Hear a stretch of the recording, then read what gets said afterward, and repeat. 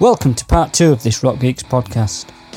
Before you listen any further, and if you haven't already, we can highly recommend that you go back and listen to part 1. Thanks very much. This podcast contains language which some people might find offensive. Your mum might be alright with it, your dad'll definitely be fine with it, but granny might not like it. That said, your kids might find it educational and learn some new words to make them look cool at school. Also, there are many views and opinions that you might not share, and some fabricated situations that obviously didn't happen. Listener discretion is advised. Just a couple of blokes pouring over liner notes. We're the rock geeks. Yeah, we're the rock geeks. Who played on that? Who played on the other? Who did the album for the album cover? We're the rock geeks. Yeah, we're the rock geeks.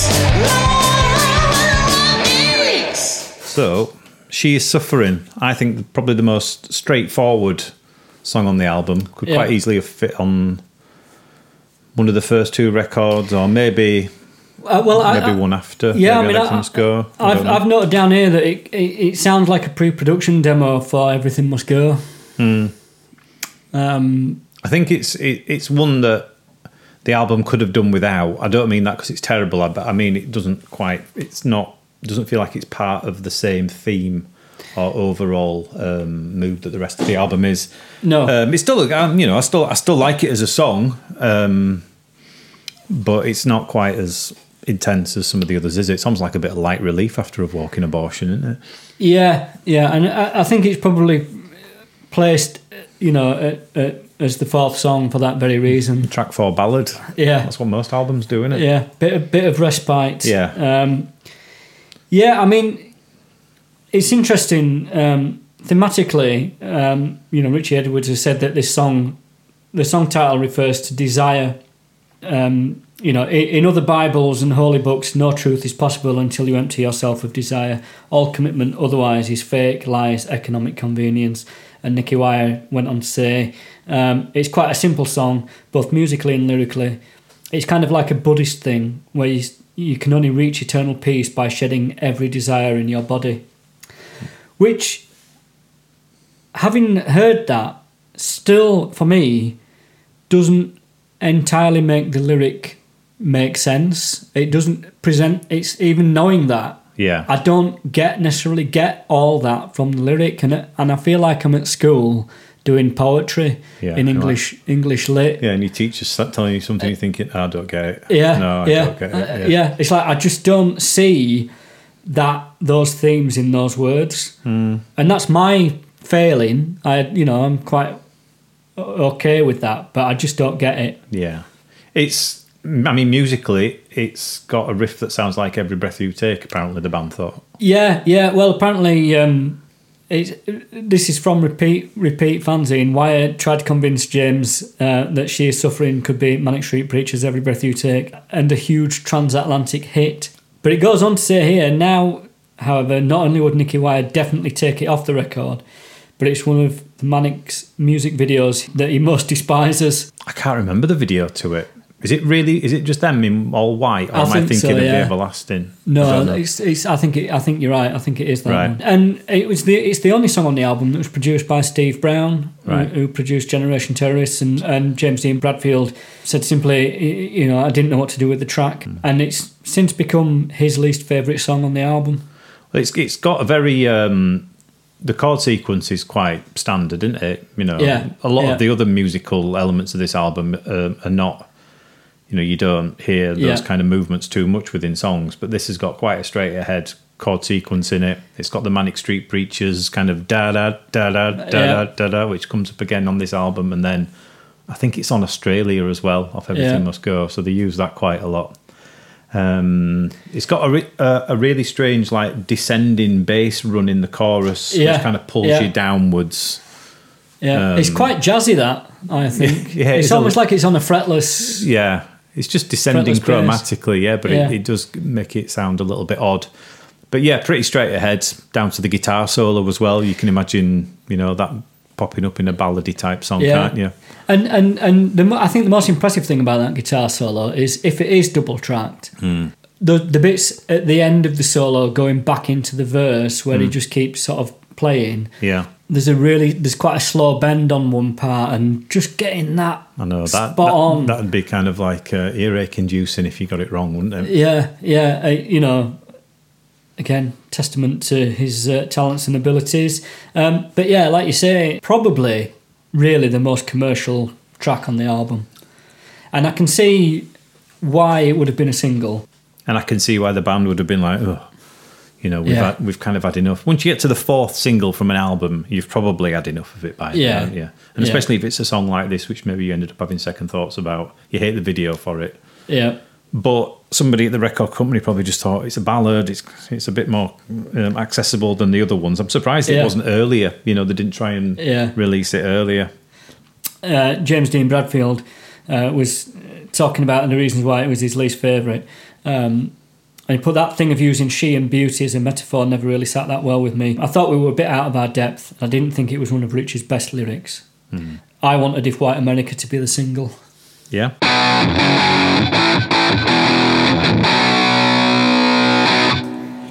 So I've got to tell you a story. Go on then. Am I going to... Go on, I'll let you tell it. I don't like the look on your face. There's nothing new there. When I was listening to this album in the car quite regularly, right, I would listen to it on the morning whilst doing the school run. And I got in the car one morning having... my daughter got in the car before me, and because the car's parked against the wall, she has to climb over the driver's seat to get to the passenger seat, right, where her car seat is currently ensconced. And I got in the car, and she's got this look on her face like what the chuff's going on here? And I sat down and closed the door, and she said, "Daddy, there was a lady on the CD talking about God and the devil." So I just turned it off because it was a bit frightening. Yeah. And she'd accidentally knocked it on, and then the intro to this song, the spoken word bit, by a lady called Irene MacDonald, whose daughter Jane was a victim of the Yorkshire Ripper. She does this quote: "I wonder who you think you are. You damn well think you're God or something. God give life. God taketh it away, not you. I think you are the devil itself." The weird thing is, though, that accent is very much like accents that we hear every day, isn't it? Because of where we're from and where, like these people, the victims of the Ripper, were. So it must have been really weird for her. Oh, massively so. I mean, like she was like looking at me like, what are you listening to in the car? Like when you're driving around on your own. And I had to explain to her what it was and with the context of the quote. So the voice is from a BBC Newsnight report by Martin Young, and it was originally televised on the 27th of November 1980, whereby grieving relatives and victims of the Yorkshire Ripper, whose real name is Peter Sutcliffe, it was a serial killer in the late 70s and early 80s in the north of the UK, and basically the grieving relatives of his victims were given opportunity to speak directly to camera as they seek information from the British public to help bring the as yet unidentified murderer to justice.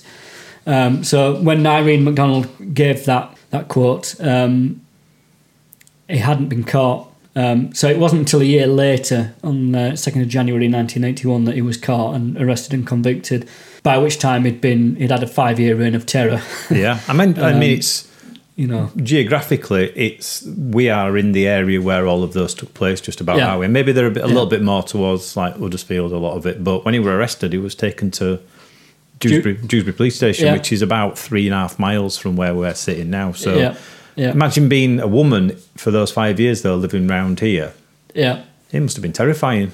Yeah, absolutely terrifying, and also not only that, but with an ambivalent police force as well, who more often than not made victims feel like it was their fault for either dressing the way they were dressed or for being a prostitute. There were very clear in the language that the police used at the time, it was quite obvious that they treated prostitutes differently, or the murder of prostitutes differently to the murder of women who weren't prostitutes. It's like Jack the Ripper times, isn't it? Yeah. Kind of like treating people like that.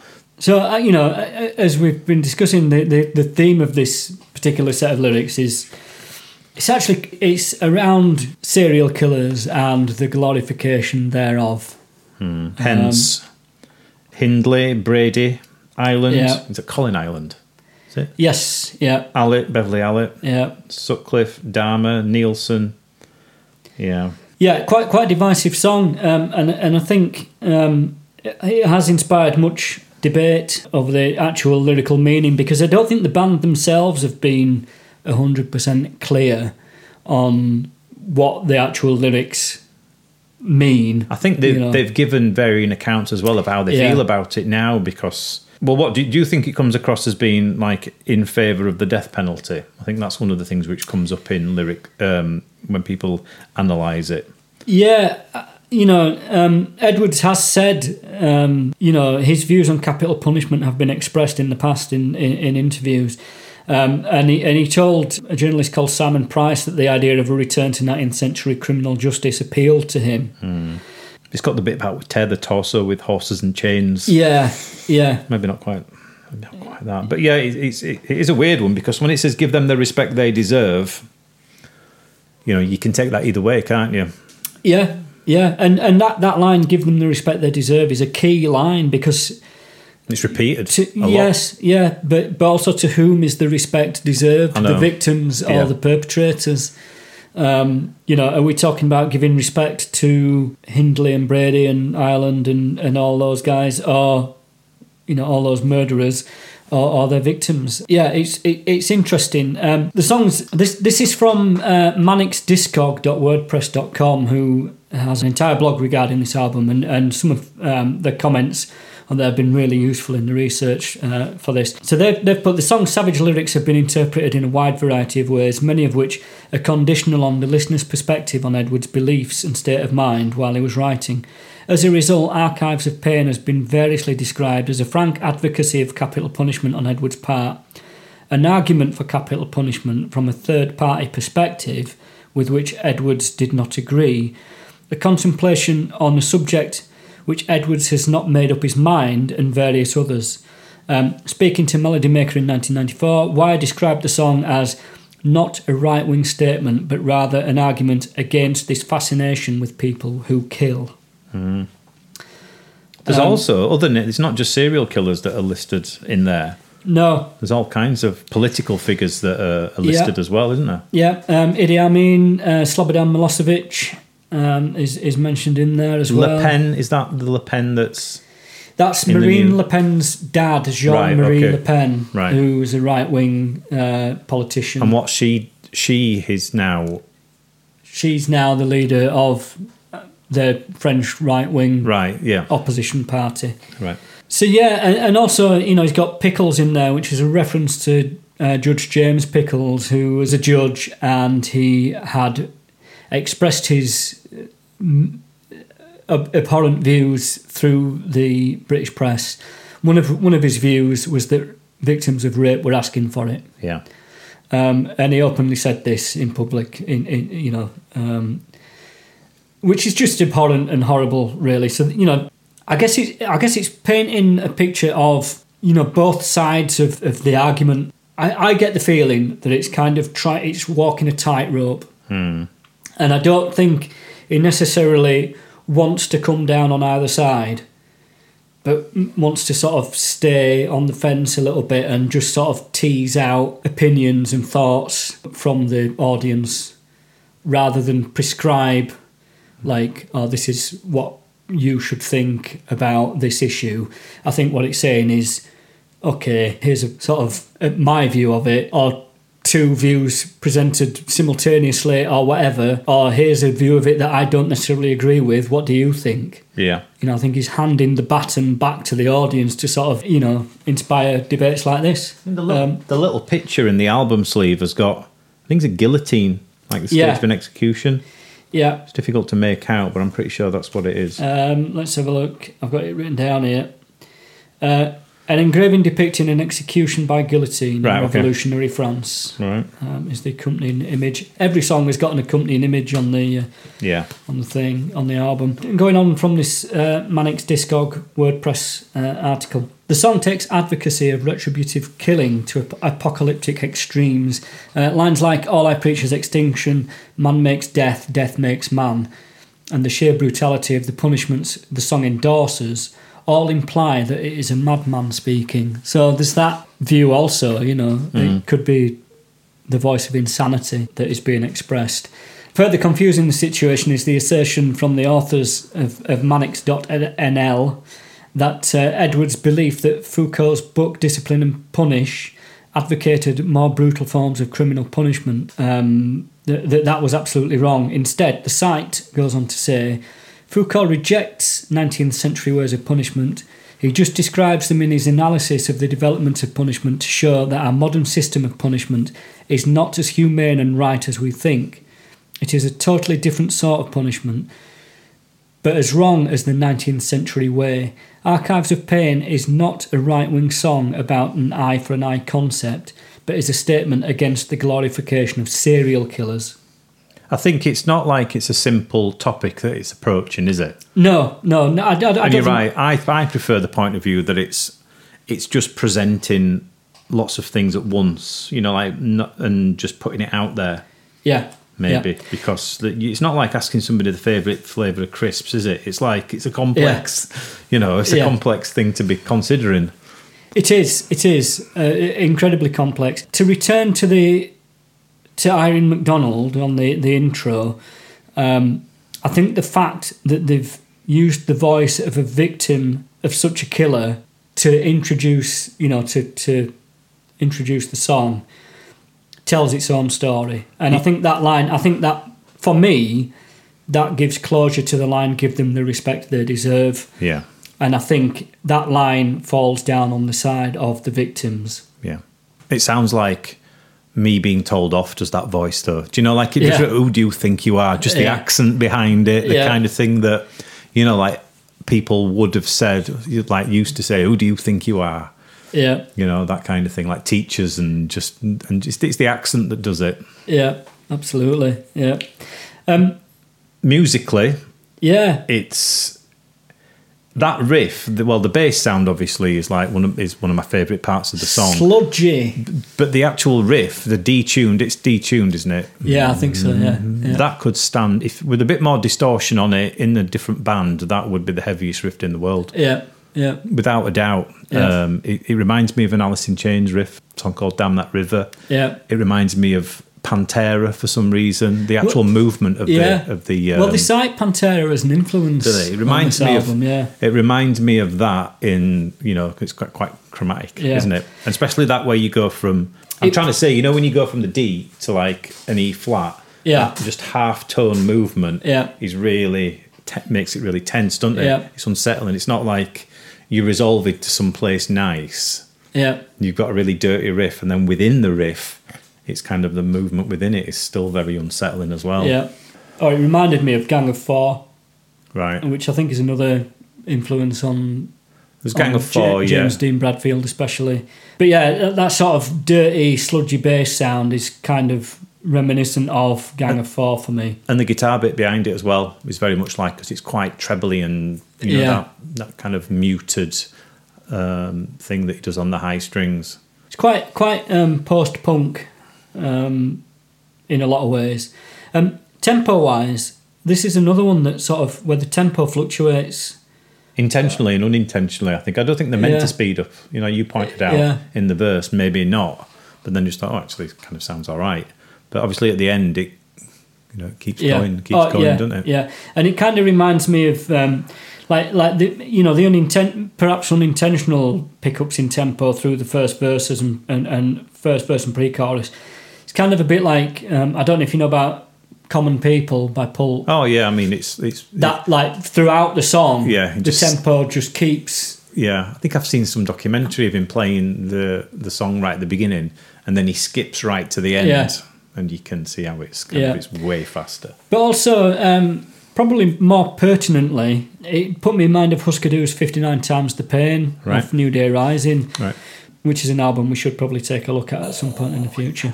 But, that's a song, 59 Times the Pain is a song that's got chromatic chord progressions and tempo changes within it, which just breaks all the rules of writing a decent pop song. Not that is trying to be a decent pop song, but they say that if you want people to dance to music, you've got to give them a steady beat. Yep. If you change tempo, it messes with people's ability to dance to the track, and especially at the end with the guitar solo, which I think if ever you've been bludgeoned about the head by a guitar solo, I think that's it. Because you've just spent like 4 minutes listening to this list of abhorrent people and their deeds and all that, and then you get this really dystopian metallic guitar solo that just seems to go on longer than is comfortable to listen to. I know. And then it goes back to the intro bass with the kind of the guitar just picking out the root notes of it, like just that D to an E flat thing, which sounds really droning and like, I don't know. It is. It's pretty intense, is that end bit. It is. Should we have a brief respite and listen to Revolve? Yeah.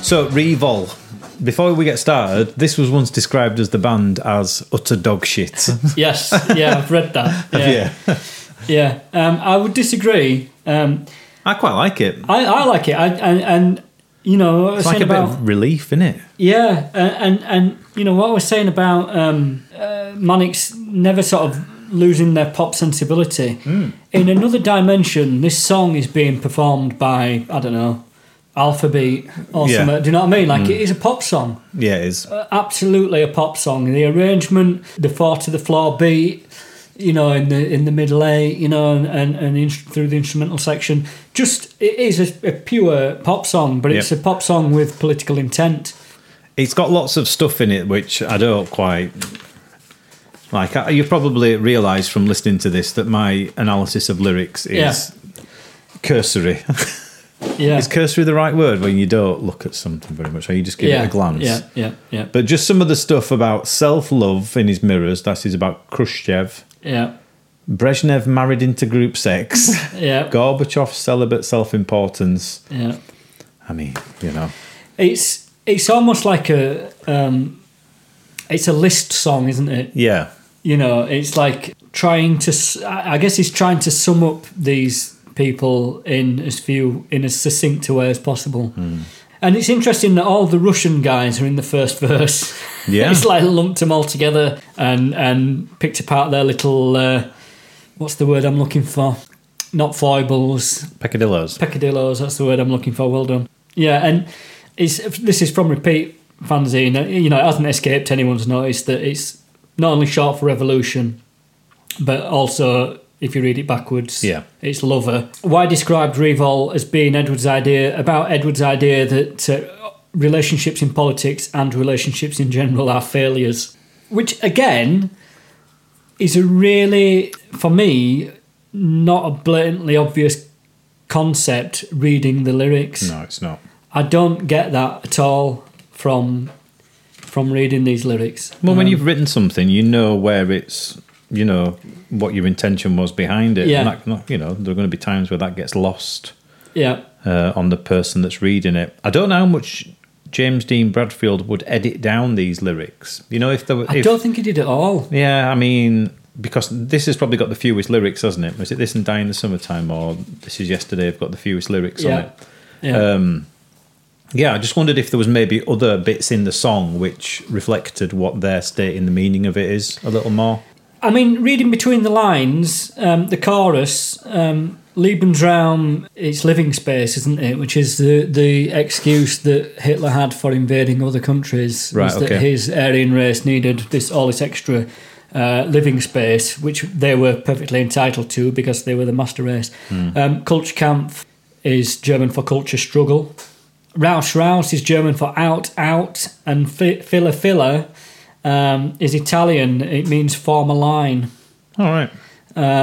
Not the shoes then. No, and I think it's kind of sort of almost like a military kind of thing. So again, it feels like it's a commentary on fascism and dictatorships and. That we are governed by essentially weak people who are in positions of extreme power. All the people that are listed in this song are either politicians, dictators, revolutionaries, or there's one religious zealot at the end. It's an interesting selection of people. It is. I don't really know what else to say about it. No, I don't either. Other than it was one of the last songs to be written for the Holy Bible, along with This Is Yesterday. The second single, was it? I think it was. If you count Faster and PCP as being, they're the same one. So Revol, and then She's Suffering was the third one. So it's the second one. But it is a great song. Yep, it's a great song. It's a rocket ship to Mars with boosters on full thwack. That's what they were aiming for, I think. I bet they were. Right, let's go on to what I would consider to be the centrepiece of the whole album. Yeah. I find it's really difficult to listen to this song, so... Well, it is. It is incredibly difficult. I think the whole album, after, repeated listens, is difficult to listen to. I bet it was hard to play on tour as well. I know, I think that as well. Every night. Yeah. There'd been more songs from Generation Terrorist and Gold Against Us all creeping into the set as it went along. We'll skip over 4-7 tonight. Yeah. I think alongside some of the songs about, which are referred to, like when they went to concentration camps, this is the one which is frequently brought up, isn't it, as being, like a real key piece of the album that people comment on. And I think we haven't mentioned it too much yet because I think there's enough being said and written about over the years about Richie Edwards and his disappearance and mental health struggles, but this is like peering into somebody's head. Even though he's kind of doing it from the point of view of somebody else, it's blindingly obvious what he's writing about. I don't want to comment too much on the lyrics to this because I don't want to get anything wrong. Do you know what I mean? There's a very, very specific meaning and purpose behind every single part of these lyrics. And I think sometimes if you overanalyze something that's as personal as this, you run the risk of getting things wrong. And knowing, these battles with anorexia and the mental health struggles I've said, I think it would be, we don't know him. No, we didn't know him, did we? So it's... Well, I mean, even James Dean Bradfield has said, I felt like I was prying when I wrote it. It was a weird feeling. That quote at the beginning... I eat too much to die and not enough to stay alive. I'm sitting in the middle waiting. Yeah, it's just terrifying that. Yeah. They buried it in the US mix. It's not on the. It's not really in it. It's kind of there, but it's not as well. Well, they're probably listening to that going, it's a bit of a downer, man. On college radio on WXR FM, whatever. The quote is by a lady called Caroline Neville Lister, who was an anorexia patient who died aged 29. It's taken from the 40 Minutes documentary, which was screened on BBC Two on the 11th of January 1994. The documentary was called Caroline's Story, a young anorexic's final months. The documentary was directed by Jeremy Llewellyn-Jones and reflects one day in the life of Caroline. I can't imagine a documentary like that being made today. I can remember it being on. Yeah, I can remember it being on. I can't imagine the BBC commissioning anything as what's the word I'm looking for? It's quite emotionally charged, isn't it? The whole subject matter. And at that time, anorexia wasn't as much in the public conscience as it is. Now, it's more recognised as a serious issue that I think mental health issues in general weren't discussed quite so much. Yeah, and maybe this documentary was a trailblazing in that respect, possibly. And it was shining a light into a dark corner that not many people had thought to look. Yeah. So hats off to Jeremy Llewellyn-Jones for that. But I think it is probably the most autobiographical lyric. Hence James Dean Bradfield's discomfort when working on the song. He does an amazing job, though, of matching the lyrical content to the actual music. Yeah. Finding something which... Because to me, the verses sound like chaos. Yeah. Which... and then you get almost like a lighter relief in the choruses, even though the lyrical matter's still really dark. Yeah. And then, as what happens a lot with Manic songs, they transition straight back into a dark part of a song, straight from a lighter part. And then this one's got all that second part, which, like we've talked about, I don't know how he managed to sing it live. I really don't. Yeah. It's interesting that the documentary that we've just been talking about was broadcast on the 11th of January 1994 for the first time, because this was the first song recorded for the Holy Bible. Right. On the 14th of February 1994. So less than a month. He must have taped it off the telly to get the audio. So less than a month after it was first broadcast, it's being integrated into the intro for this song. 4 stone 7 is the threshold weight below which death is said to be medically unavoidable for an anorexic sufferer. God.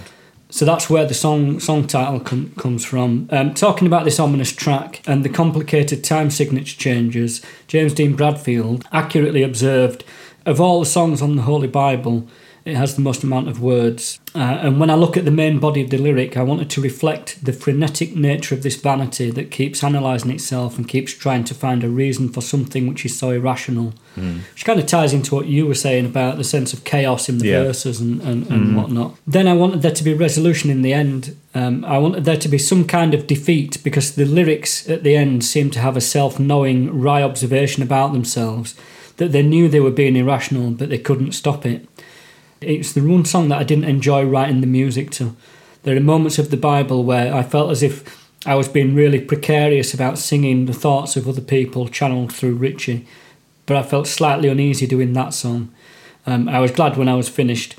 It felt like I was prying when I wrote it. It was a weird feeling. Yeah. It ends, like the final chord of it sort of feels like it needs to resolve somewhere else, doesn't it? Yeah. It feels like, there's another chord that it needs to go to, so you go, that's it, we're back at home base chord-wise, but it doesn't, which suits the lyrical theme of it as well. It's kind of an ambiguous musical ending. Yeah. It feels like there should be some sort of resolving of that suspended chord at the end. But the thing is that that it's coming, even though in the lyric, you know that the end is probably not that far away. Yeah. Which makes it all the more bleak, really. Just to sort of talk about the lyrics a little bit, there are lines like the first line, days since I last pissed, cheeks sunken and despaired. That, to me, is really as bleak an opening lyric as you could possibly get. And to contrast that, there's throwaway lines like Kate and Christine and Kit Kat, all things I like looking at, which has got a really childish, childlike, naive quality to it. Kate being Kate Moss, Kristen being Kristen who are both, obviously famous models at the time, and Kit Kat, which if you don't live in the UK, it's a chocolate biscuit. It's got these sort of contrasts, and then there's the, I want to walk in the snow and not leave a footprint. I want to walk in the snow and not soil its purity. It's like life goals in 4 lines. It's like, as James Dean Bradfield alluded to there, It's that irrational sort of quest to keep ploughing this furrow, even though you know that it will result in your own demise. Yeah. I think it's because it's from the point of view of being in the midst of it. Like it's not somebody looking back on something or commenting on something in a kind of a detached way. It's like somebody from right within the midst of something which they've obviously been through themselves. And it's completely... There's no I want to get better in it whatsoever, is there? There's like a pride in it. And, or feeling like it's some kind of achievement. Yeah. And the ultimate achievement is to walk in the snow and not spoil its purity. I.e. to be to be really literal about it, to be so light that you float. Yep. That line, legs bend, stockinged I am twiggy, and I don't mind the horror that surrounds me. It's just, there's a resignation there which is just heartbreaking, really, I think. Lyrically, it's massively accomplished. Musically, the music matches the lyric in terms of that accomplishment. He's got some brilliant guitar playing on it. Yeah. Some of the little lead lines on it, and it's brilliant. Yeah. I love the bit where it goes into the pre-chorus and that little guitar arpeggio sort of, and the kick drum going on every beat, 4 to the floor, sort of really sort of motors out of the verse and into the sort of release of the chorus. Which I think is just, arranging wise is a masterstroke. And I've also noted here about the vocal in the verse mirrors the regimented guitar riff, where it's got like an almost staccato kind of feeling to the delivery of the lyric. Yeah. And then it's another song on which the coda to the song doesn't appear anywhere else in the composition, and there's kind of like a really, for me, really stark contrast in the what you might call the outro musically and the rest of the song. Like there's almost like a sort of like a resignation, but like a letting go. Yeah. Like. Well, it says in the last line, doesn't it? I finally come to understand life. It's like that's full acceptance, that, isn't it? Yeah, absolutely. Yeah. It's amazing, really. I mean, it's so hard to listen to. Even then, listening to it, it was really hard not to pause it and say, we don't really need to listen to this again. We can... Yeah, we know what it is. But, I mean, that's what all great art does. It confronts you with ideas and thoughts and feelings that maybe aren't always the most comfortable to confront. Shall we move on to another cheery number about the Holocaust? Yeah, I'd love to.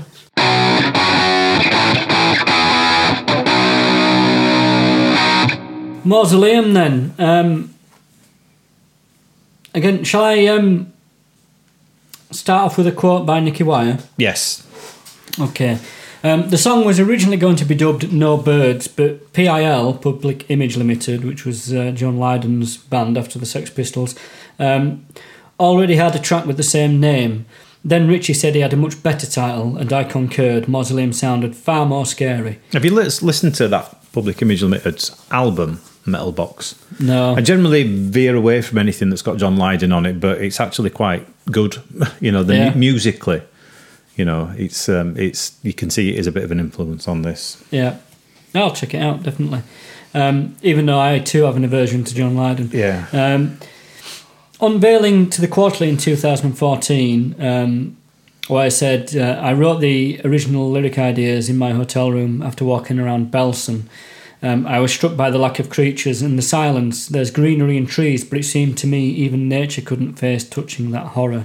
And I can confirm that this is true because I've been to Belsen also in the mid-90s. And at the time it was an army barracks a British army barracks called Bergen-Honer.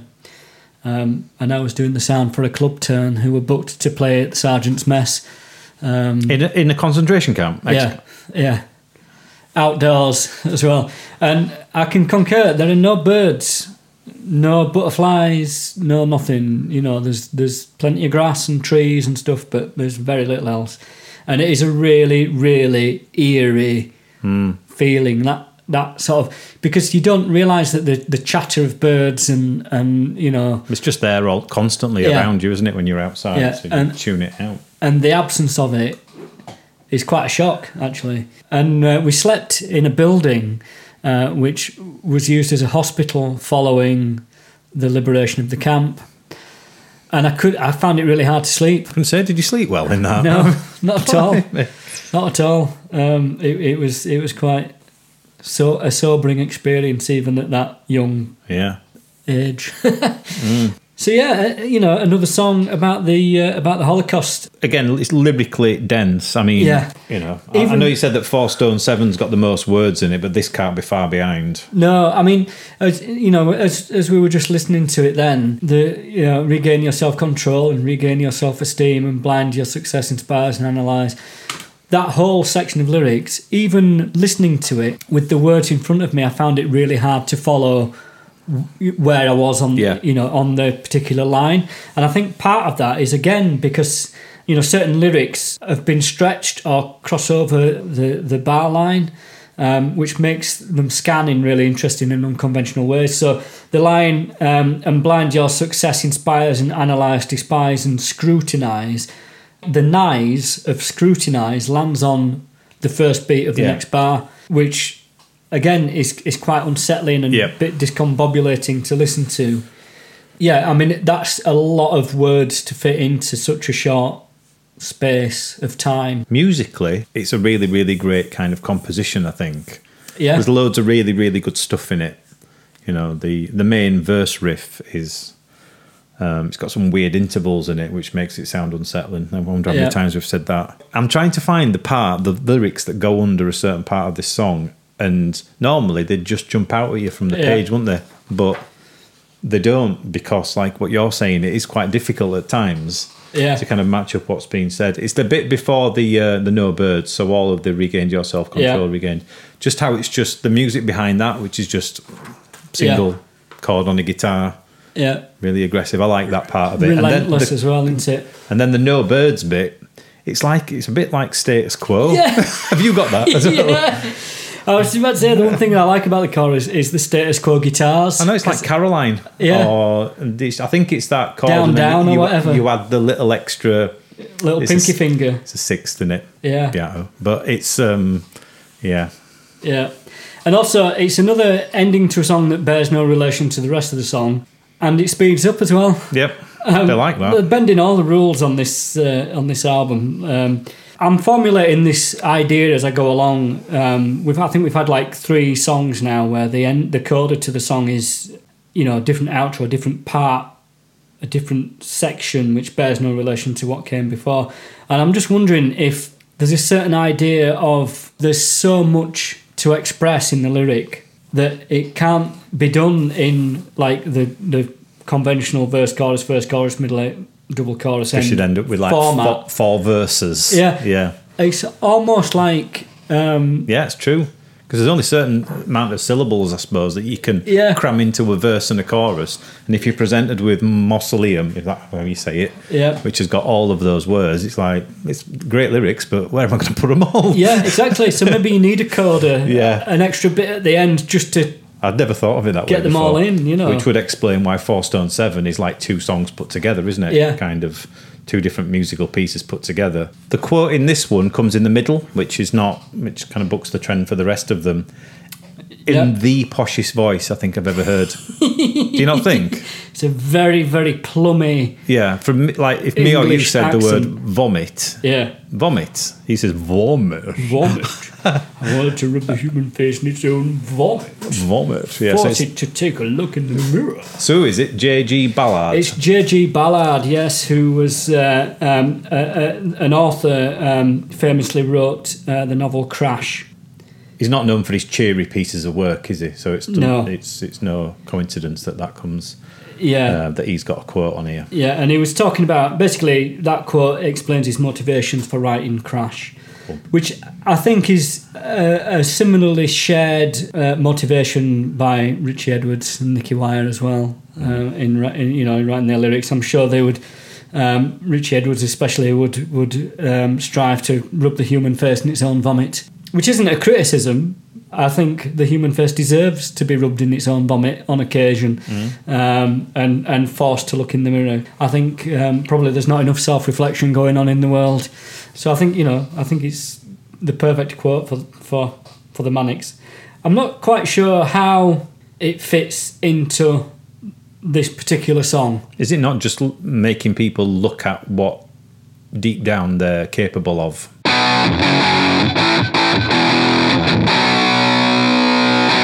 Next up was the first single from the album, which I've got in front of me. An original copy? It is an original copy, Get it on eBay. Yeah. So it's got Faster and PCP. Now, I'm not sure if it was classed as being like a double A side. It was. Because it was. Back in them days, albums, CD singles often had like another song from an album on, didn't they, as well? Yeah. And then a couple of B-sides on it as well. But and it just makes me feel really nostalgic looking at this, because it's like a big gatefold CD single, loads of pictures inside it. Yeah. It's got a quote on the back of it from Solomon Northup. Yeah. Not sure who 12 he is. Years a Slave. Oh, right, okay. There's a guy that wrote that. God, I showed my ignorance there, didn't I? Anyway. And I know at the time they said they never used Richie cutting himself to kind of, or to glamorise it or used it to their advantage, but there is a picture of him on the back with lots of cuts on his chest. Right. Which I remember at the time just thinking, it doesn't sit right with me, that. Do you know what I mean? I don't know whether I'm just being too prudish, but I just thought it just didn't really sit correctly with me. Especially because fans latched onto it, didn't they, as well? But the perfect single, I'm surprised it's so late in the album. Usually singles are near the beginning, aren't they? Yeah. And maybe they just thought, well, we're going to have to cheer people up towards the end because... Well, and also I kind of think it's a sign that the band have got absolute faith in the body of work as a whole. Yeah. That they can put what is easily, for me, the best song on the album. I know I said 4 Stone 7 was a centrepiece, and I think it is, but this, for me, is my favourite track. And, last time out with the Metallica Master of Puppets, I couldn't think of my favourite Metallica song. This is absolutely my favourite Manic Street Preachers song. Yeah, it's probably it's up there with mine, definitely. But it also makes me think maybe they always had an idea of the sequence of the songs. Like it was always meant to be there. Yeah. I might be completely wrong. Maybe they just thought, well, we'll just put it there because it breaks up a few bleaker moments on the album. But there is online on repeat fanzine.co.uk, which again I can't stress enough. If you're into the Manics, check that out. It is amazing. There is on there on his blog a picture of a flyer or a poster for the Holy Bible, a promotional poster, and it has a different track listing. Does it? Oh, right. So that's not what... it was obviously something that they worked on throughout the process. In a 2011 NME poll, the Manics themselves named Faster as their best single, which was labelled by the long-standing music publication as the most incendiary tour de force of their career, the band on the point of glorious combustion. A Molotov cocktail of post-punk guitar powers along one of Rich's most free-form and barbed lyrical displays, the results of one of the most intense compositions of all time and one of the most exhilarating pop songs of all time, which I would not disagree with a single word of. Before I pulled that quote off the web, I wrote in my notes my favourite Manic Street Preachers song. Incredible energy, unstoppable juggernaut, exhilarating, getting launched into space, a fantastic mix of vocal melody and guitar melody, great guitar harmonies, fantastic guitar solo, powerful committed vocal delivery, a lyric that is aloof as it is vulnerable and defiant, possibly the most joyous, in air quotes, track on the album. And it has got a feeling of joy to it, I think. What I think is funny about this is that the last single on Gold Against the Soul was Roses in the Hospital. Yeah. So the two releases that were back to back, if you look on the singles, so you get like the ones off Gold Against the Soul, which is Roses in the Hospital, and then the next one down is Faster. And they couldn't be more different, could they? In intent. I mean, I love them both, but just it's brilliant. I've got quite a long quote here, which I might not include all of it. I might just read it out. But this is from Repeat Fanzine. It's quite a long quote, so just bear with me. Dissecting the furious urgency of the full throttle Faster, which was the last time that Nicky and Richie collaborated lyrically on an even keel, Nicky once stated. A lot of it is all Richie again, and he told me it was about self-abuse, which again, I just don't see. Maybe. Does it have the word faster in it?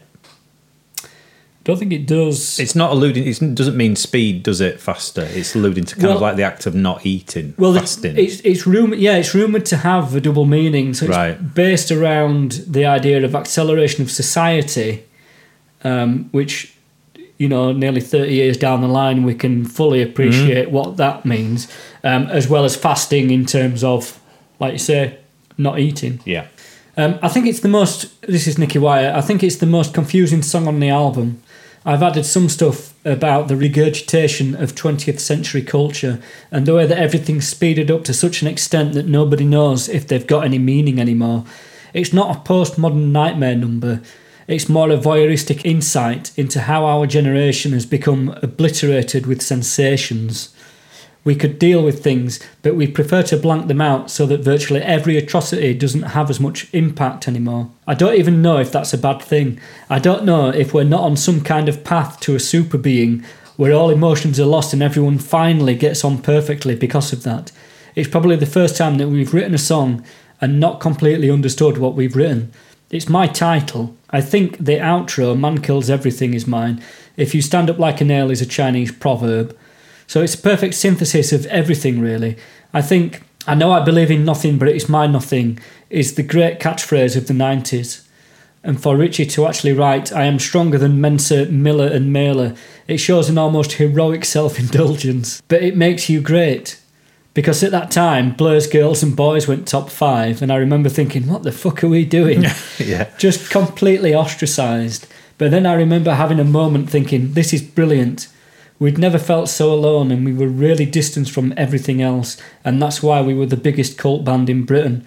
It was one of those moments when you're never going to do something that good again.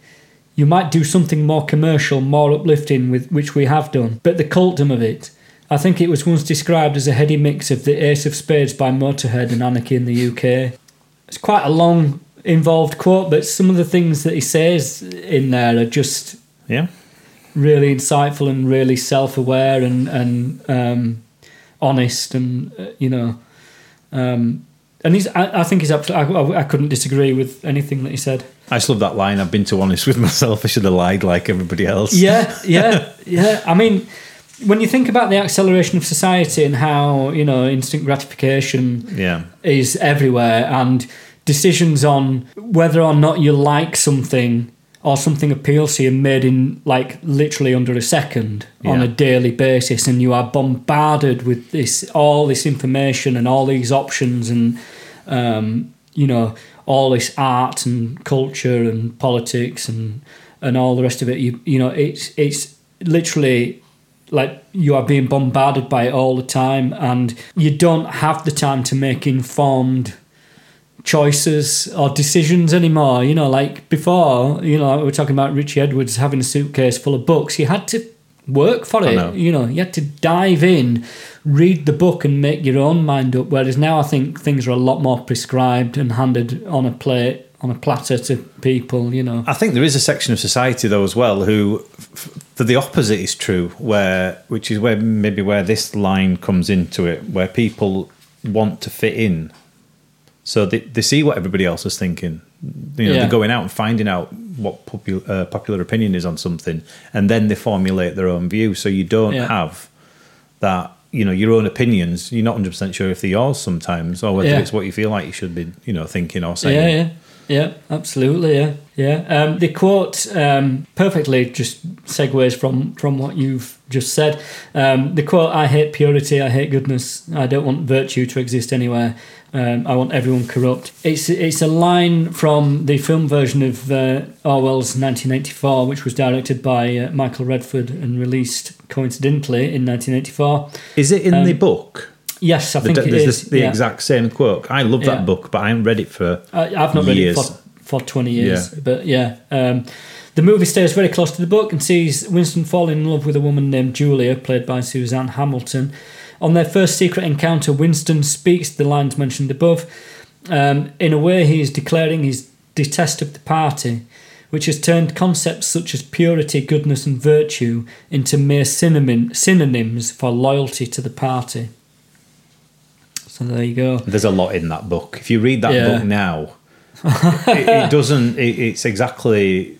Well, I don't think... It's probably more relevant now than it could have even predicted. Yeah. It's an amazing kind of book. And the tragedy of that is that we've had 70 or 80 years to do something about it. I know. Yeah, a couple of interesting little factoids. Well, not really factoids, but apparently the template for this song was Faith No More's From Out of Nowhere. I love that. Which absolutely makes sense now. Now it's been pointed out. Same intro. Yeah. Yeah. And we haven't really talked about Comfort Comes, which was a B-side from The Life Becoming a Landslide. That was a great song. Yes, yeah, absolutely, yeah. And it has been said that that's a bit of a stepping stone from the album to this. If you actually listen to Comfort Comes, it's the same riff backwards, more or less. Like if you listen to Faster... Oh, yeah. I've never... And listen to Comfort Comes, it's literally just the same riff sped up and reversed. I seem to remember the production on that just being the most sparse production ever. Yeah. Like guitar, bass, drums. I think even the guitar and the bass are hard panned left and right. Yeah. There's no central thing to it, but it's just... Yeah, I haven't listened to that song for ages. Yeah. I'll have to see if I can dig it out. Yeah, it's great. But it just popped up because Life Becoming a Landslide is not the greatest song in the world, is it?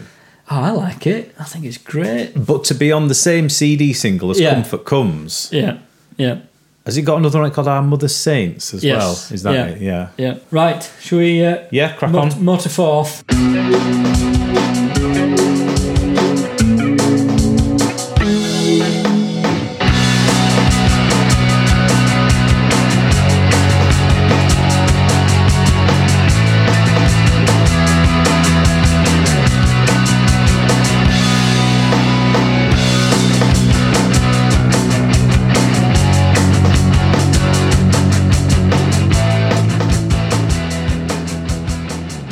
So 2 verses and a chorus, the lazy bastards. I know, but some of these lyrics, for somebody who's not a lyrics man, like some of the stuff that's on here is just like painful to listen to.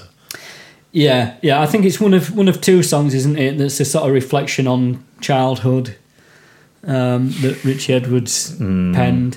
Just that line, I repent, I'm sorry, everything's falling apart. It's just like, bloody hell. Everybody's kind of... it's almost too much, that lyric. Although apparently it's a Nicky Wire lyric I've got written down here, so...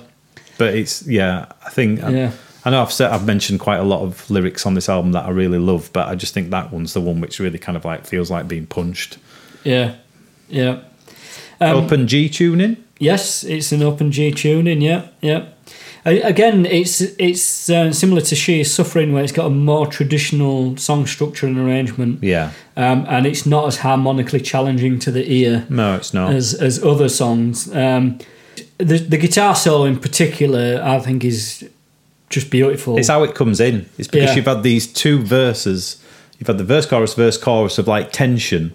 And I think that offbeat hi-hat as well kind of makes it bubble along. Yeah. And then you just get that snare hit and then what feels like it's a late snare hit because that's offbeat as well. Yeah. And then that guitar solo and everything comes in. It's just like... It's like a cross between Slash and Richard Thompson. Oh, it's just like hairs on the back of your neck. It's one of those kind of... And it's really fuzzy as well, isn't it? Yeah. The guitar. Yeah, it is, yeah. Yeah, I've written down here in my notes... has a feeling of regret, sorrow and nostalgia, but is lacking in the spit and venom exhibited in other tracks. Also, is sung with less attack and something approaching tenderness. The soft underbelly of the Holy Bible. Very good. Which I think it is, but as devastating as the lyric is in certain places, there is a kind of sort of acceptance of, either how things were or how things are, and it's surprising that it's not a Richie Edwards lyric, isn't it? Yeah. It seems like it ties in with, what would come after it and his state of mind and so on. But it's brilliant. But, the line, the only way to gain approval is by exploiting the very thing that cheapens me. kind of ties in with the sperm thing. Yeah, with dressing up like a sperm. Yeah. On Italian TV. Only on Italian TV, I think, could that. I wonder how that came about. I've got an idea, right? Yeah. Bear with me on this one. Yeah. Sperm, right? Yeah. I want you to dress up. Oh, my days. Yeah. I wonder what song they were playing. I don't know. If it were one off this album. Of Walking Abortion? Yeah. I'm proud of myself for that one. Well done. Pat on the back. Yeah. Yeah, I love it, but I don't really know what to say about it. You know, kind of like, because it's just got, the lyrics are great, the feel of it's great. It's got an amazing guitar solo in it. Yeah. Yeah, it's respite. Yes, it is. It's respite from the horrors of the rest of the album. Until we get to Die in the Summertime next. Yeah, well, do you know what? I've got a theory about this song, which I'm going to share with you now.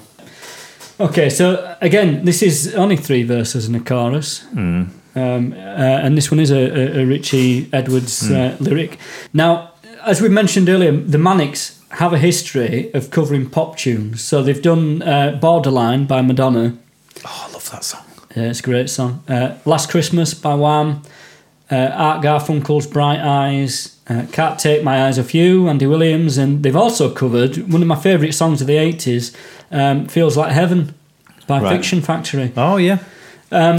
So they've not lost touch with their pop roots. Now, I'll play you the intro to Die in the Summertime, right? Right, yeah. Okay. Pop roots and Die in the Summertime don't seem to be linking up just yet, so this will be interesting. Right, this riff here.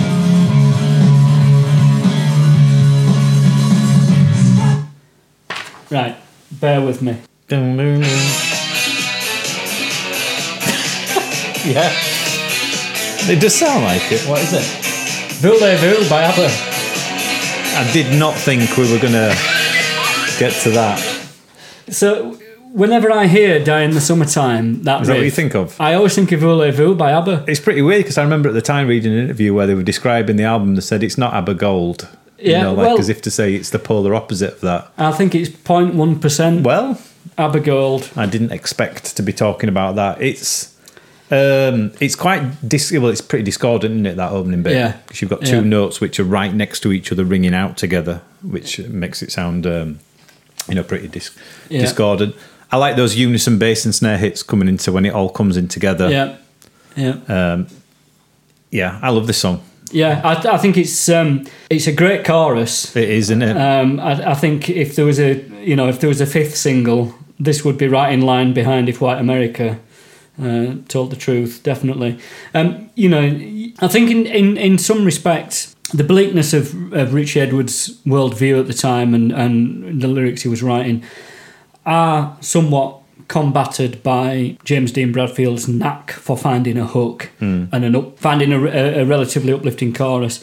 And, it must have been really hard working with this source material and coming up with choruses like, a song that's titled Die in the Summertime, but still writing something that people will sing along to. I know, I love that chorus. It's like a little lift, isn't it? Yeah. I've crawled so far sideways.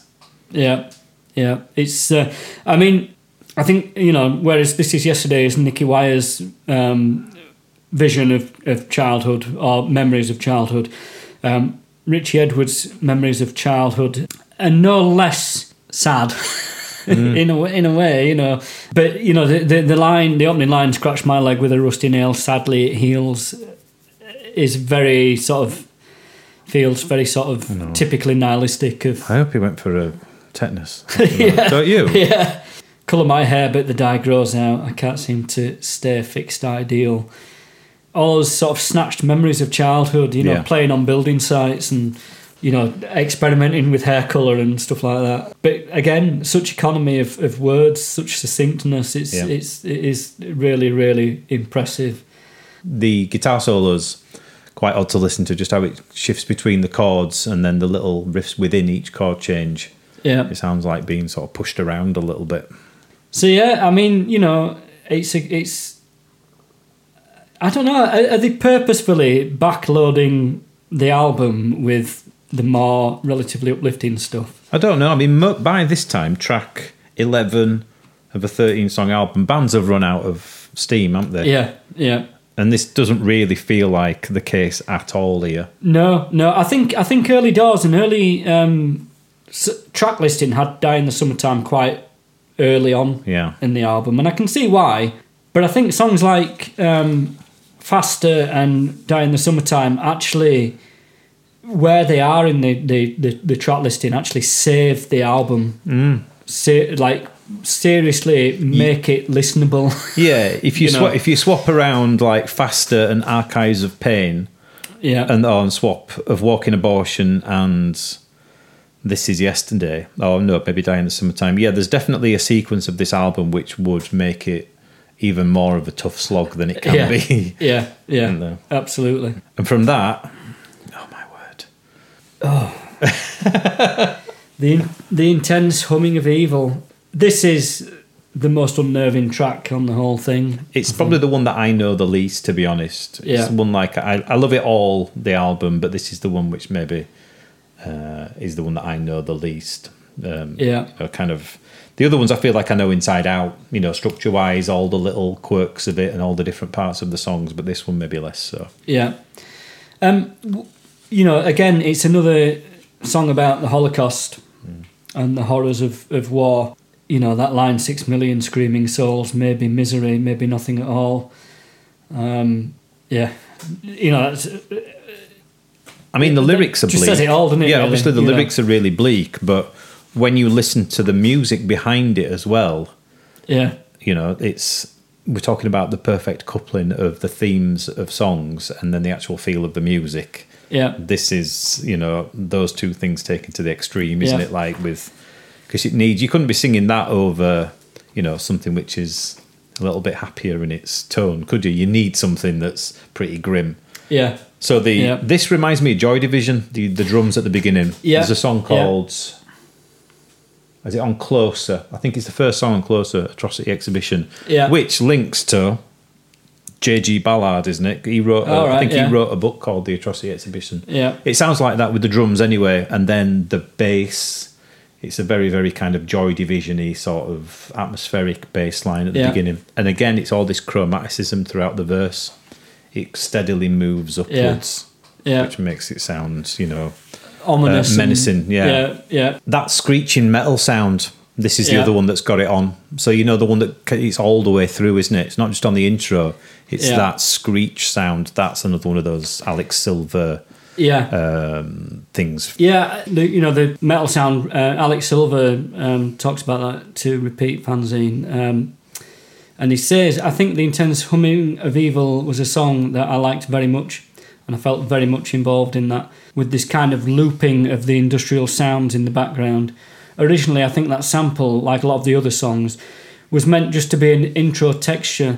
But then the way it worked out, we kind of extended this industrial noise and it became part of the music as well. All of the sound design stuff, like the speaking in between the songs and also the industrial sounds, the band had them on very low quality cassettes. Generally, we just played them in from the cassette player with a little bit of noise reduction to try and improve the sound slightly. But with the intense humming of evil, as I've already mentioned, we actually looped the sound, and that was the only song I think where we actually did something as far as editing goes to the sound. The high-pitched whistle was the guitar feedback on the edge of making the amp implode. It sounds like a kettle, like an old-fashioned kettle. Yeah. The metal sound though, it makes me think of like like an alarm or some kind of warning, like an air raid. Like that kind of, something bad's going to happen. That kind of thing. So that's what I always think that it's there for, but it is really, really kind of frightening. I think it's a song where the claustrophobic ambience of the studio really shines and really lends itself to the song. Like the way that the guitars and the vocal are like really, like when you listen to it with headphones, it's really right there in front of your face. Like really sort of like almost nose to nose with you, like quite intimidating in a way. From Manic's Discog, wordpress.com, which is another great Manic's resource, the The song is also one of the only ones about which a bit of internal dissent over lyrics has been recorded. It said that Bradfield requested that changes be made to words to make them more judgmental, saying you can't be ambivalent about the Holocaust, which, is right. I wouldn't disagree with that. Giving his own comments about the song, it's possible that Edwards intended it to be partly about Holocaust denialism, which he described as one of the few examples where even truth is being questioned. Which is interesting, from today's perspective. Truth is questioned on a daily basis now. It's not an unusual thing. And which has continued to pop up in the media occasionally since 1994. The final lines also criticise Winston Churchill, usually thought of as a hero of the United Kingdom. The line, Churchill no different, wished the workers bled to a machine, is probably a reference to his fierce opposition and determination to destroy Bolshevism and, by extension, leftist politics in general. Which is quite interesting, which kind of links to the intro from the film that they took the audio from. The court has come, the court of nations, into the courtroom will come the martyrs of Majdanek and Osventism, Osventim, it says here, I might be saying that wrong. From the ditch of Kirsch, the dead will rise, they will arise from the graves, they will arise from the flames, bringing with them the acrid smoke and the deathly odour of scorched and martyred Europe. And the children, they too will come, stern and merciless. The butchers had no pity on them. Now the victims will judge the butchers. Today, the tear of the child is the judge, and the grief of the mother is the prosecutor. Now, as words, they feel really dramatic for a documentary film. And the reason for that, I think, is that it's a Soviet-made documentary about the trials of the Nazi leadership that was presented in English. When you actually read it, today the tear of the child is the judge and the grief of the mother is the prosecutor. I don't think that's for the time for 1947. That is not something that the BBC would say, for example. They would be very stiff upper lip, wouldn't they, and show no bias. For me, it absolutely makes sense that it's a Soviet-made documentary, just by the language that's used. Imagine if they'd have ended the album with that song. Oh, where would you have gone from there? When you turned the CD player off, or took your headphones off, or got out of the car, what would you have done? I don't know. Cried, probably. That for me is probably the hardest listen on the whole album. Yeah. It must be weird for you because the song before it reminds you of Voulez-Vous by ABBA. Yeah. And then straight up after, you've got the intense humming of Evil. Yeah, which is so dense in its content, and it's like a black hole of a song. There's so much in it. It's hard to dissect in a podcast. So what did they end the album with? Well, they ended the album with the double A-side track PCP.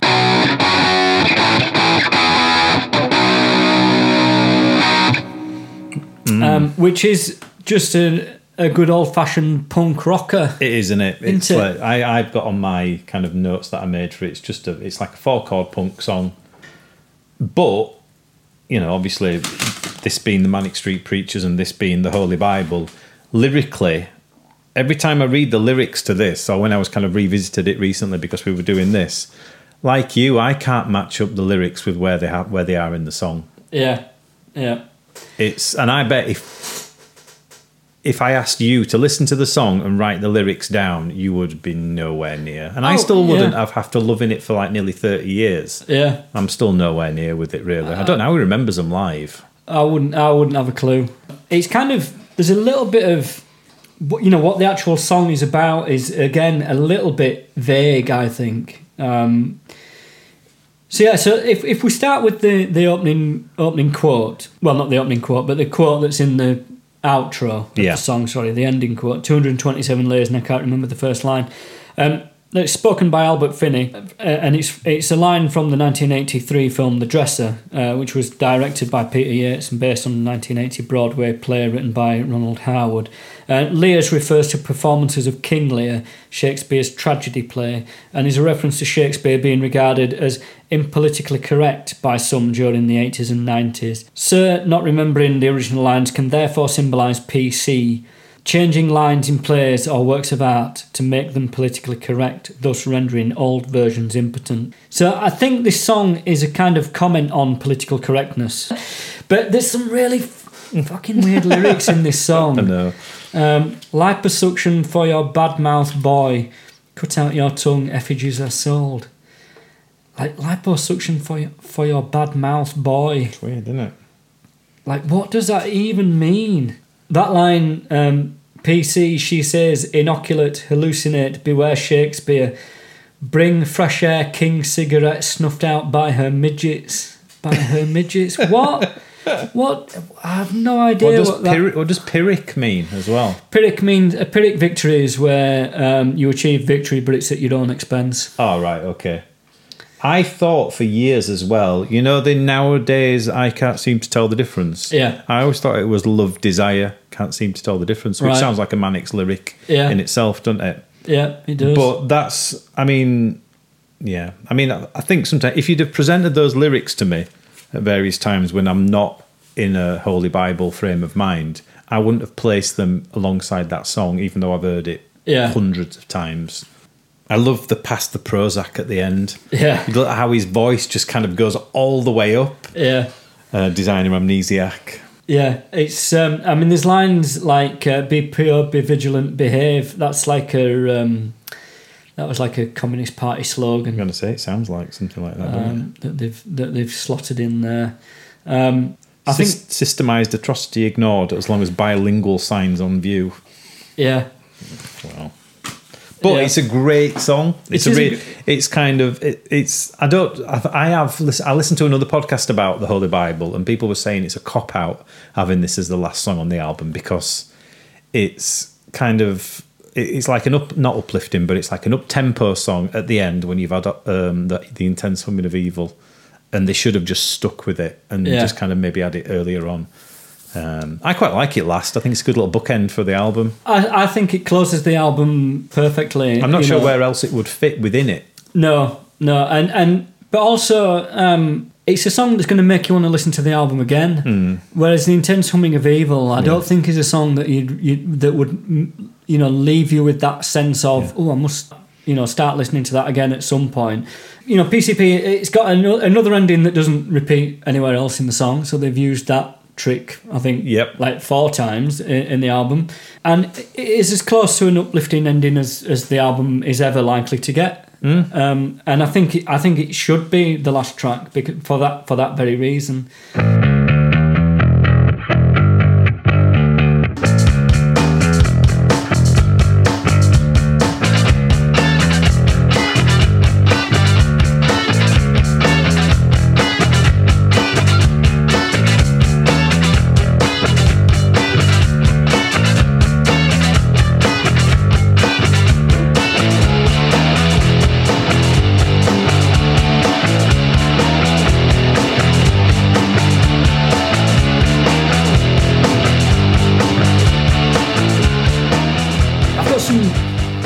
Little bits to sort of tag on to the end. The CD lyrics booklet, which unusually has songs in the running order. In fact, that might be in the original order that they were considering. I don't know. It's possible. Bloody hell! They would start with a walk-in abortion straight. She's suffering, so maybe not. Probably not. It features various images, each relating to their corresponding tracks.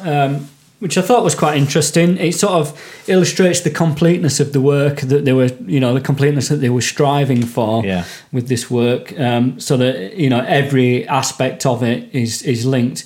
I'm not sure what they all are. No, well, I'll tell you now. All right. So yes, thanks, Phil. It's all right.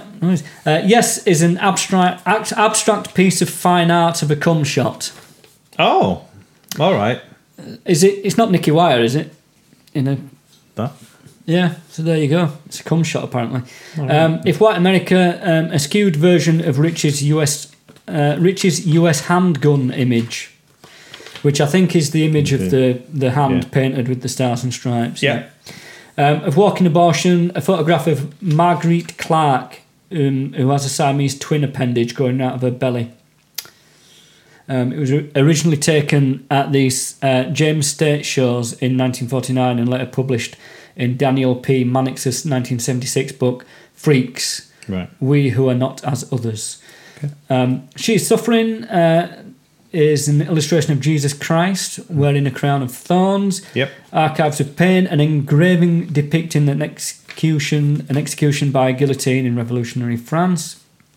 Revol, a photograph of Lenin's corpse, the first Soviet Union leader who was embalmed in 1924. 4 7, picture of an apple. Mausoleum, a plan of the gas chambers at Velsen concentration camp. Faster, a painted portrait of the Soviet serial killer Andrei Chikatilo, I think that is, the Butcher of Rostov, as it appeared in a series of true crime trading cards released by Eclipse in the US in 1992. True crime trading cards. Make money off all, won't they? Like Top Trumps. Yeah. Number of kills. Well, I imagine it was not dissimilar. This is yesterday an illustration of the Sacred Heart, religious iconography. Die in the Summertime, photographs of each of the Manic Street Preachers as children. Look at the little faces. Cherubic little scamps. Humming of Evil, a still of the gate at Dachau concentration camp. PCP, a photograph of British police officers in wartime, gas mask training. So there you go. We'll wrap this section up. I thought this was an interesting thing to do. So I made a list of all the people referred to in the course of the lyrics and in the quotes and throughout the whole album. And I thought it was an interesting thing because it shows again the breadth and depth of Richie Edwards' research in writing these lyrics. Also Nicky Wire as well. And they kind of fall into certain categories. So the first category is Russian politicians and dictators. So Boris Yeltsin gets the honour of being name-checked twice, followed by Vladimir Zhirinovsky, who's a Russian politician in the 90s, Joseph Stalin, Vladimir Lenin, Nikita Khrushchev, Leonid Brezhnev, Mikhail Gorbachev and Leon Trotsky. So basically every big hitter in Russian communism since Lenin. Revolutionaries, Che Guevara is the sole revolutionary.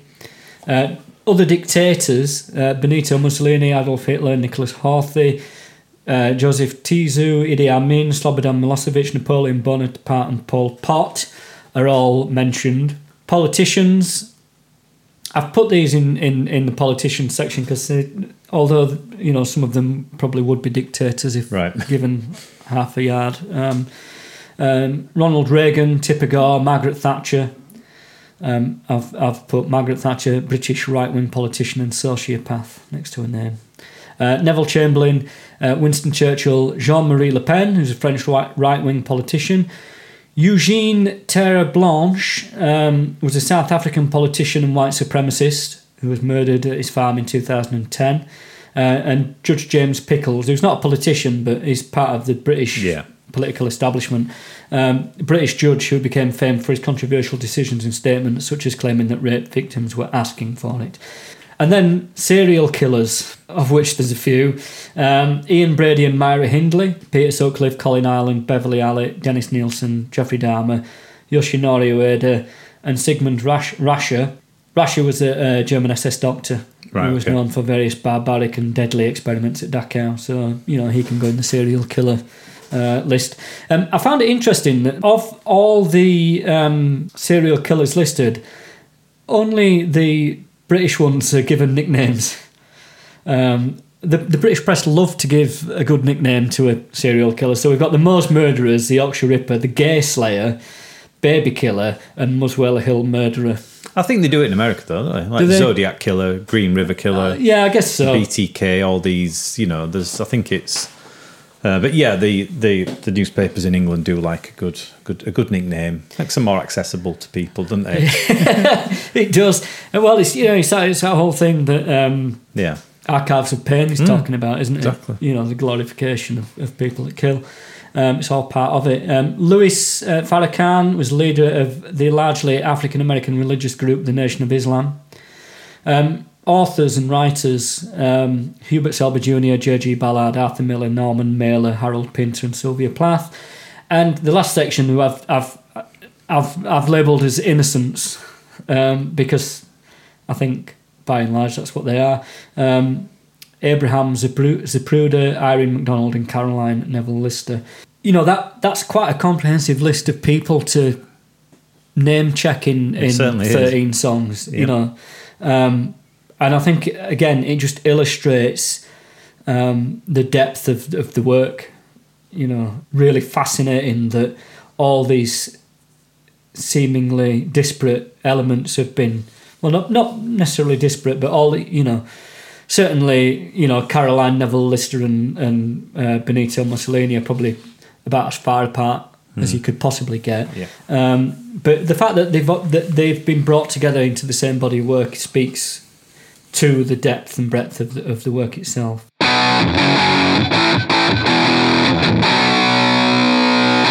Let's talk about the artwork for the Holy Bible, which I think it's fair to say that the Holy Bible album cover is now regarded as iconic. It features an oil-on-canvas triptych painting, which was created in 1993 and 94 by British artist Jenny Saville. The work depicts 3 perspectives of the body of an obese woman in her underwear and is titled Strategy, South Face, Front Face, North Face. Interestingly, it's printed backwards on the album cover. Oh, right, okay. It actually appears in the other way around, so the left side on the right side and vice versa. In real life. Were they about 9 foot tall? Yeah. Well, I'll get onto that. Yeah, because it's quite interesting. Just a little bit about Jenny Saville, because she actually allowed the work to be used for free, basically. She gave them free license to use it. So Saville is originally from Cambridge in the UK and gained a Bachelor of Fine Arts degree from Glasgow School of Art in 1992. Part of a degree course entailed spending a term at the University of Cincinnati in 1991. Her studies focused her interest in the imperfections of the flesh, with all of its societal implications and taboos. During her research on the nature and resilience of the human flesh, Saville had spent time in morgues and observing plastic surgeons at work. From Gagazonian.com, which I think is a gallery in New York. I'm probably butchering that pronunciation, but I'm 4 hours into recording the podcast, so I'm past caring now. In her depictions of the human form, Jenny Saville transcends the boundaries of both classical figuration and modern abstraction. Oil paint applied in heavy layers becomes as visceral as the flesh itself, each painted mark maintaining a supple, mobile life of its own, as Saville pushes, smears and scrapes the pigment over her large-scale canvases. The distinctions between living, breathing bodies and their painted representations begin to collapse. Yeah, I can see that. Definitely. From Sotheby's.com, her works comment on the contemporary obsession with the figure from emaciated to obese bodies, and as such, work has been described as embodying a feminist aesthetics of disgust. Both Nicky Wire and Richie Edwards first saw Saville's work in an independent Sunday supplement magazine, which, following some enthusiastic conversation between the pair, prompted Edwards to contact the Saatchi Gallery with a view to purchasing Strategy.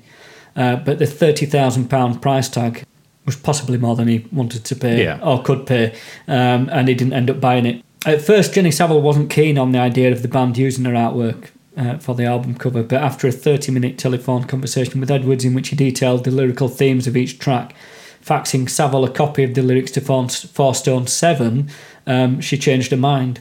Right. Said Saville in an interview with writer Dan Richards, "The first time I did the Manics thing, because her work was also used on Journal for Plague Lovers as well. The first time I did the Manics thing, I was living in Glasgow. I'd just done the show at the Saatchi Gallery, and Richie Edwards called me up and we had a conversation about anorexia. And I wasn't initially keen on doing an album cover, but then after talking to him, I really wanted to do it because we had a lot of interests that were similar about technology and the body, writers we liked. And he faxed me the lyrics to 4 Stone 7, and I read that and I said, I'll do it. Use the triptych, you can have it. So she's basically let them use it for free. And I think probably for her, it's about as good an advertisement. Could I say it won't have done her any harm, will it? Yeah, absolutely. It's quite interesting, researching this work because it has had quite a big impact on people that see it because of its size. I think it's 9 foot tall by 21 foot long. Emily Kirkpatrick wrote an article for artsy.net.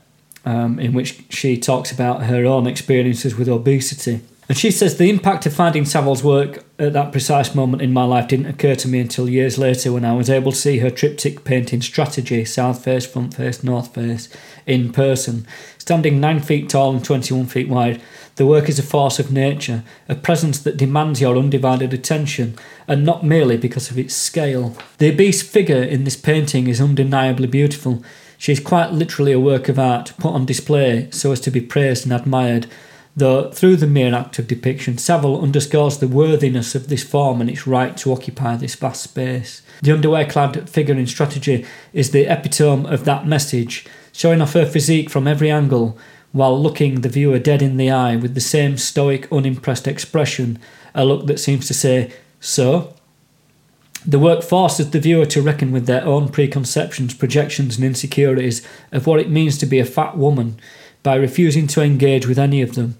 This painting is not meant to shock or disgust or make some kind of statement on body positivity.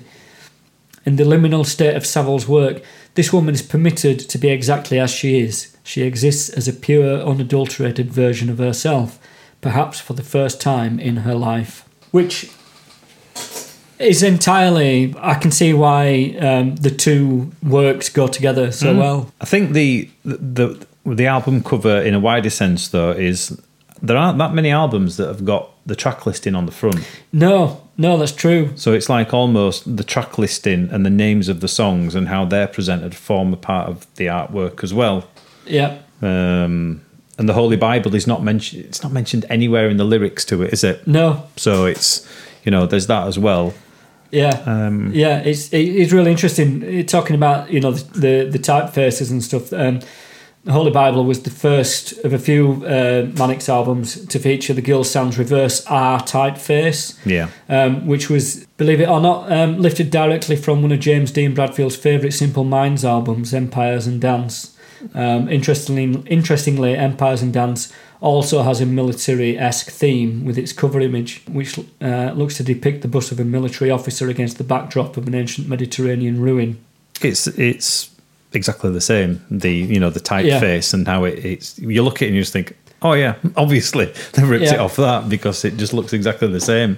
Yeah, absolutely. Yeah, and then the Manic Street Preachers are photographed in their Clash-inspired military uniforms on the back cover. That was photographed by Neil Cooper.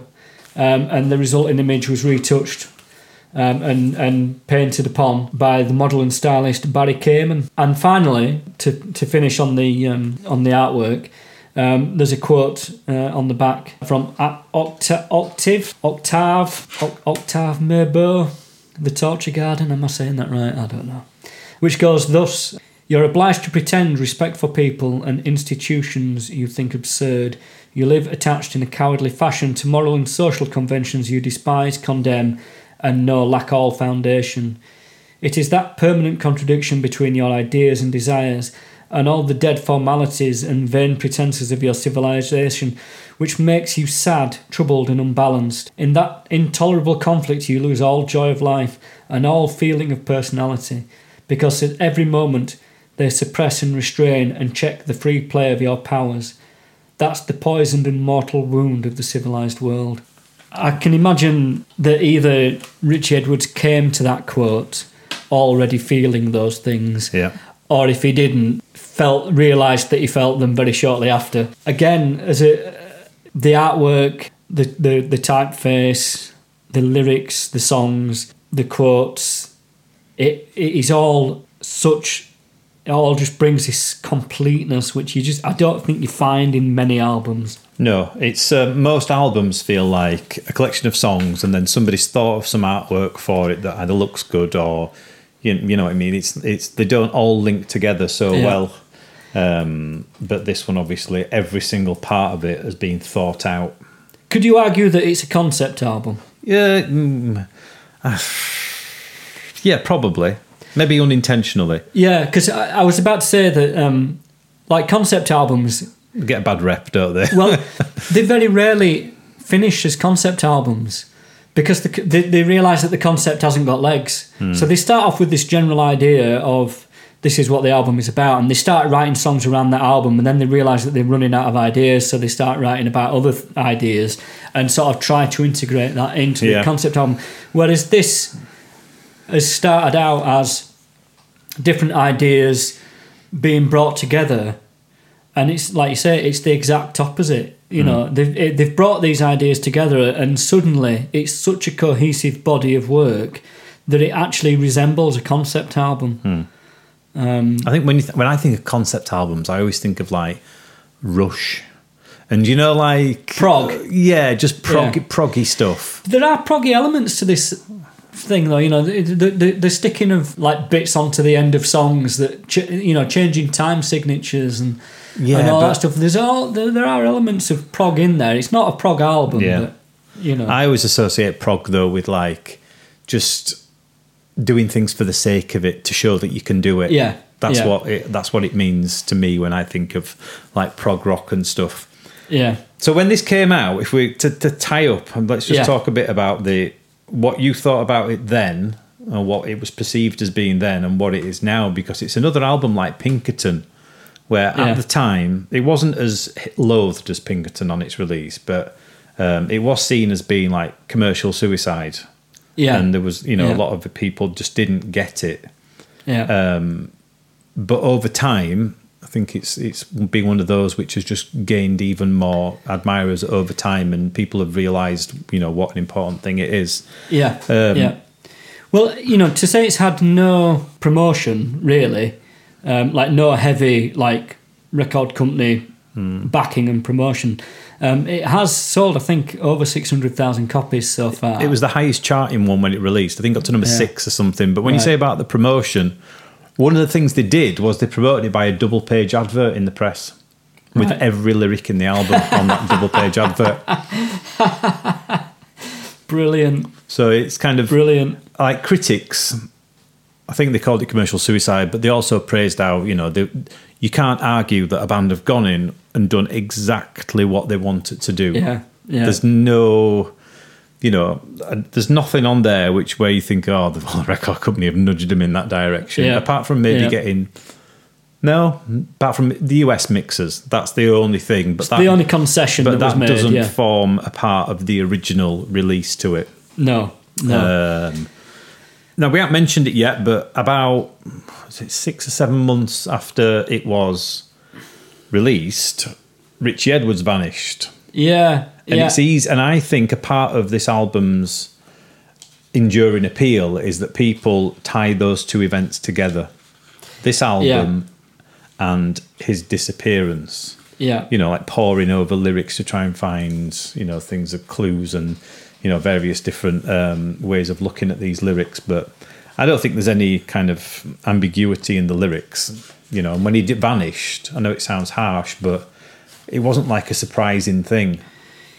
Like when Kurt Cobain died and people weren't surprised. I was surprised, but then I was at that time, I think I was an incredibly naive person in his early 20s, who wanted to sort of desperately wanted to get into that world, but didn't know what it was all about.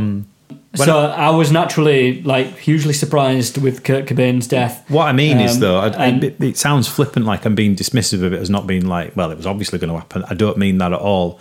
But I mean that kind of mental illness and some of the lyrical contents of this, when we talk about men's mental health and, suicide in young men, there's a trajectory which it fits, doesn't it, with both of those two artists? Yeah, absolutely, yeah. And absolutely, the lyrics on the Holy Bible, it's really easy to look at things in retrospect. And we've got to be, super careful because, Richie Edwards still has friends and family that, had very different relationships with him to the ones that his fans had with him and people like us talking about his work.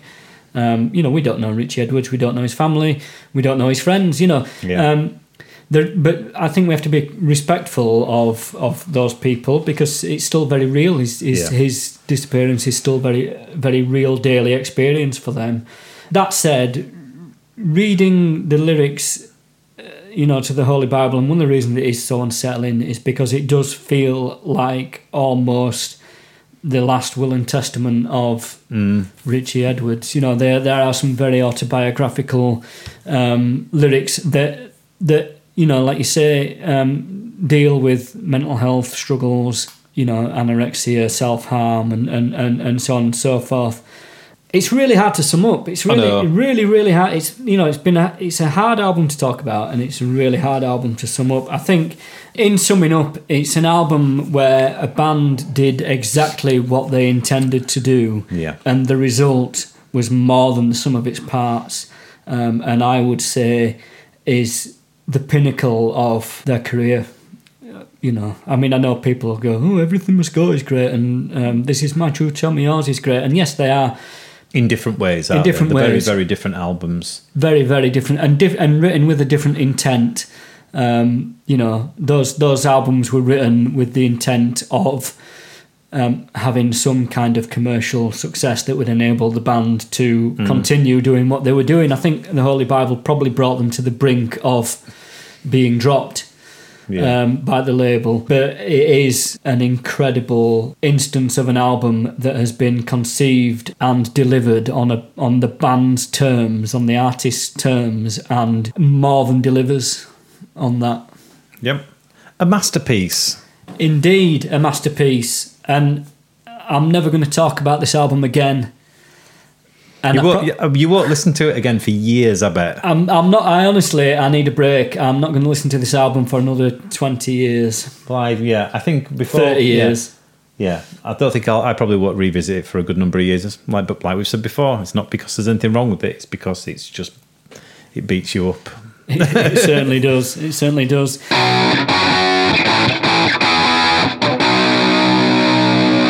So next time out, we're going to have a bit of a change of pace and a bit of a change of feel and up the irreverence slightly and possibly the... double entendre level. Yeah, the inappropriateness.